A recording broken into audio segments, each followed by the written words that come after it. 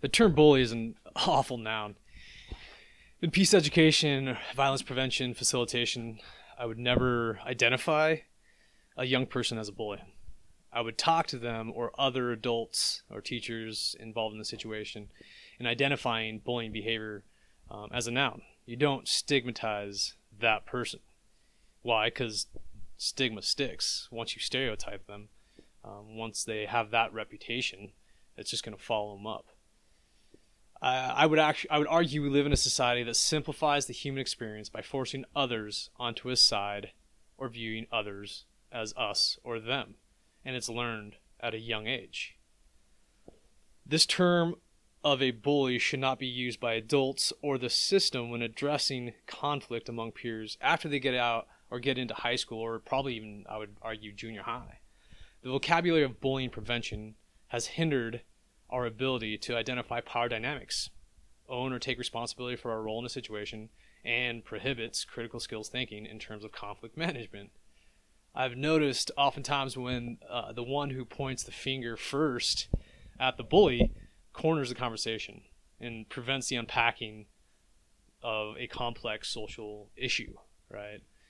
So whatever's going on. And oftentimes the person that is pointing the finger, I've observed that person started the power dynamics or the bullying behavior to begin with. But because they voiced up and said it first, they cornered that conversation, right? And it changes the ability to navigate these tough situations. It can also taint the perspective of the adult managing the conflict. Bullying behavior is something that we can all easily and unintentionally slip in and out of, especially if we're not intentional about the person who we want to become.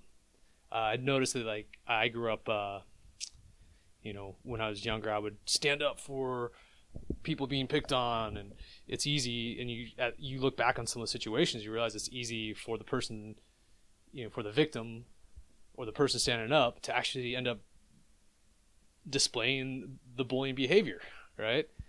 So when does it stop? How does it stop? The nature of power dynamics naturally has a push-pull in a weird kind of competitive sense, right? It can become about, or it can become about self-preservation. It could be about preemptive retaliation, whatever. I mean, etc. It's much more complicated than simply bully victim.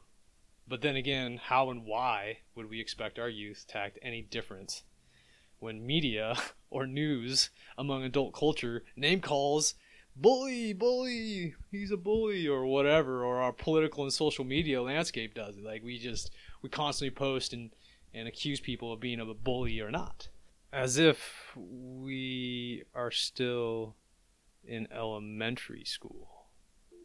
Perhaps we should grow and or mature in this area. It's really not benefiting or helping our young people.